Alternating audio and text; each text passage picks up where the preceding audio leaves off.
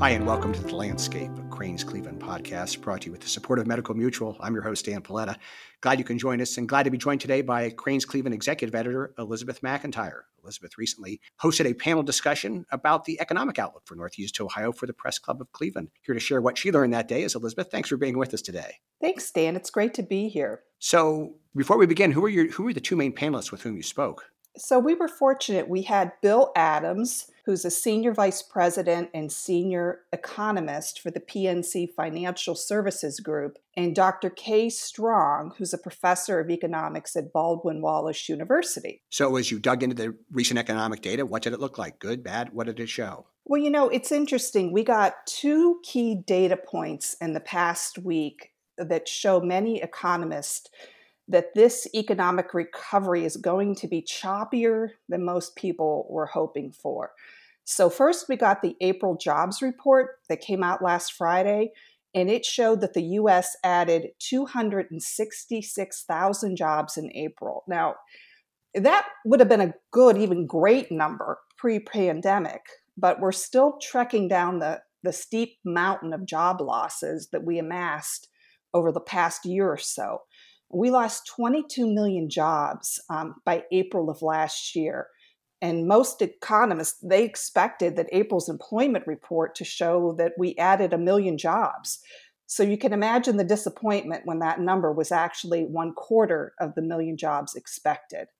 So after that report, a couple days after that, just a couple days ago, we found out that the U.S. had a record number of job openings at the end of March, 8.1 million. And we've still got roughly 9.8 million people still unemployed. So there's quite a contrast between labor demand and labor supply right now. So during our panel discussion earlier this month, I asked PNC's Bill Adams and Baldwin Wallace's Kay Strong what they thought of the news earlier this month that the U.S. economy grew 1.6% in the first quarter.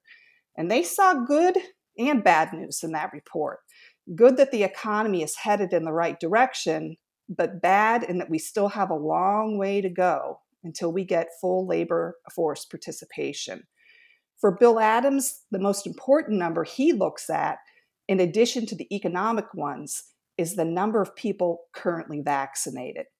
Kay Strong agreed and had this to say. Even from the very beginning, the Federal Reserve and the CDC have been on target with the interplay between the two, that the health of the economy is premised on the health of the population. So if we're really expecting to move the numbers forward in terms of incomes and jobs and whatnot, it really is a function of health. So that message really has to become something that becomes an everyday conversation for the guy on the street, for the woman on the street. Because again, whatever happens to them is going to happen for the economy. So the two are inextricably linked together. This is The Landscape, a Crain's Cleveland podcast. More of our conversation in just a moment. But first, a word from our partner, Medical Mutual. Elizabeth, as we look at some of the sectors that were hit particularly hard during this pandemic, especially seem to be people that were low wage earners, what sectors here in Northeast Ohio and statewide really seem to be affected most by the pandemic? So Team Northeast Ohio, that's the economic development organization for our region that's affiliated with Jobs Ohio. They recently released its quarterly economic report for our region. And Team NEO found that nearly every sector in Northeast Ohio's economy is projected to grow this year and faster than previously expected. And both Bill and Kay said the leisure and hospitality industries and professional and personal service ones were the areas most impacted by the pandemic. Bill Adams also said brick and mortar retailers are likely to be slow to bounce back because so many consumers like me, and I'm sure you, turned to e-commerce in the past year. So there's less demand for that brick and mortar shopping. The one sector, though, here in our region and statewide that wasn't as impacted was manufacturing, as Bill explains here. On the local angle, one aspect in which this downturn, many ways this downturn is totally unlike past downturns, but thinking for Cleveland and for Ohio generally, like this was not a manufacturing downturn. The manufacturing industry is actually bouncing back quite a bit faster than than other parts of the economy. Think services in downtown in Manhattan or downtown Chicago. The manufacturing industry is going to bounce back faster. And that will be and so that's a positive for our region's economy. We're also, this has been a downturn where demand for housing and demand for people to shift into less dense areas and less dense living environments has kind of pulled people out of the largest cities in the United States and the downtowns there. So I think that the upside possibility for our region in this downturn is that, this is not like 2001 where China joined the World Trade Organization and we shed manufacturing jobs by the millions. This is not like 2008, 2009 where we had this collapse in demand for autos and for consumer goods. This is going to be a downturn that Ohio, our industries can do quite well. The risk is that we could see another wave of retirements and people moving out of state because of that. And people do tend to retire more during around recessions. So I think that as a driver of population loss and labor market loss is a risk right now.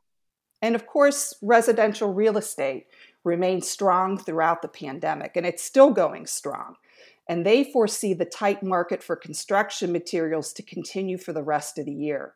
Overall, both economists said we'll see impressive growth numbers throughout this year, but caution that a lot of that is recovery, just us getting back to where we were before COVID. Here's what Kay Strong from Baldwin Wallace had to say about that.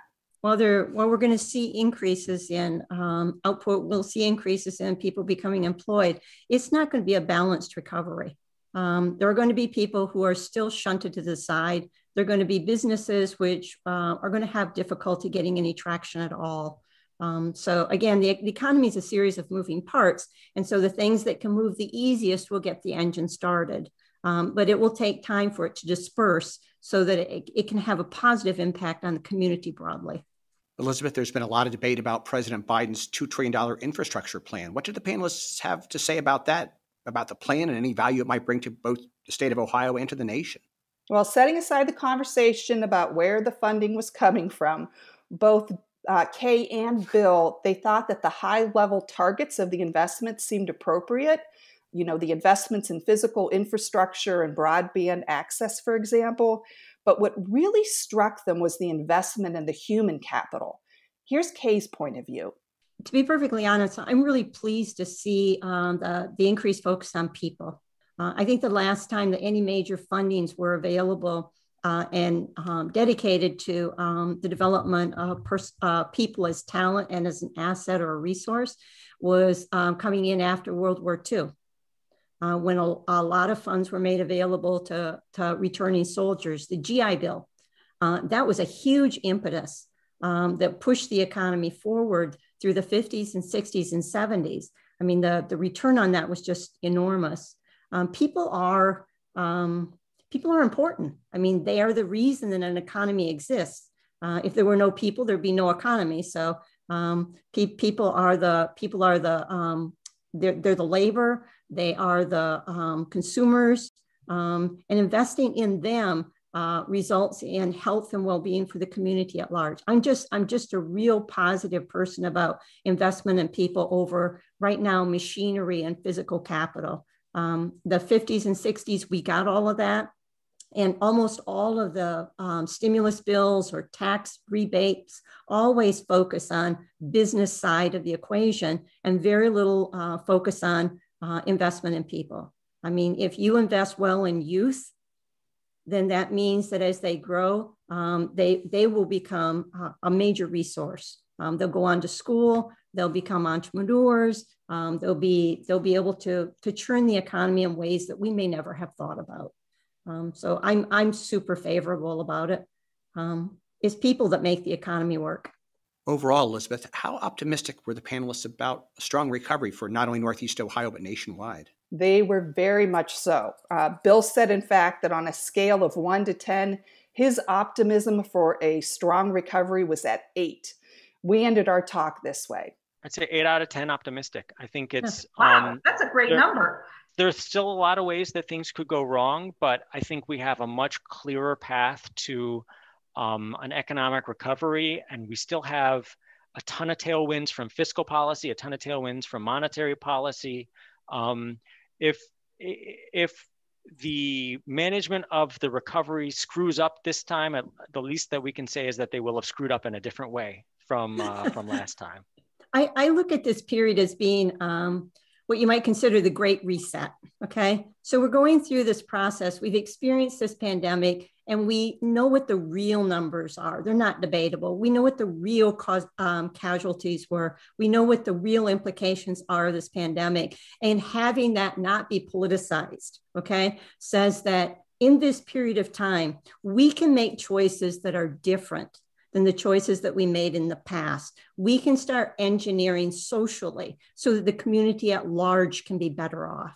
And I think this is something that can move all of us forward, and we can do so collectively as a body, and to really be proud about who we are here in Northeast Ohio. Well, it's certainly nice to hear that level of confidence. Let's hope that's what takes place. It's interesting, the whole question that we seem to be debating over and over about this issue of labor and whether people are ready to go back to work and whether it's time to cut some of the stimulus that they've been given. Do we have any feeling for what that might happen in the state of Ohio? Some states are starting to cut that additional $300 and not give it out. Do we have any feeling for that? We really haven't gotten a strong indication yet from the governor on that issue. Of course, the legislature seems to be more willing to go there. I think we'll know more, though, in the coming days ahead. Well, it's good. It's good to share this information. Elizabeth McIntyre, thanks so much for joining us today. Elizabeth McIntyre is the executive editor of Crain's Cleveland. Make sure to join us next Tuesday. We'll be talking to Greg Harris. He is the president of the Rock Hall. We'll talk about the inductees whose names were announced earlier this week, as well as what the Rock Hall has planned for the summer of 2021. Hopefully fun concerts outside. For our producer, Cody Smith, I'm Dan Paletta. Glad you could be with us. Look forward to talking to you again.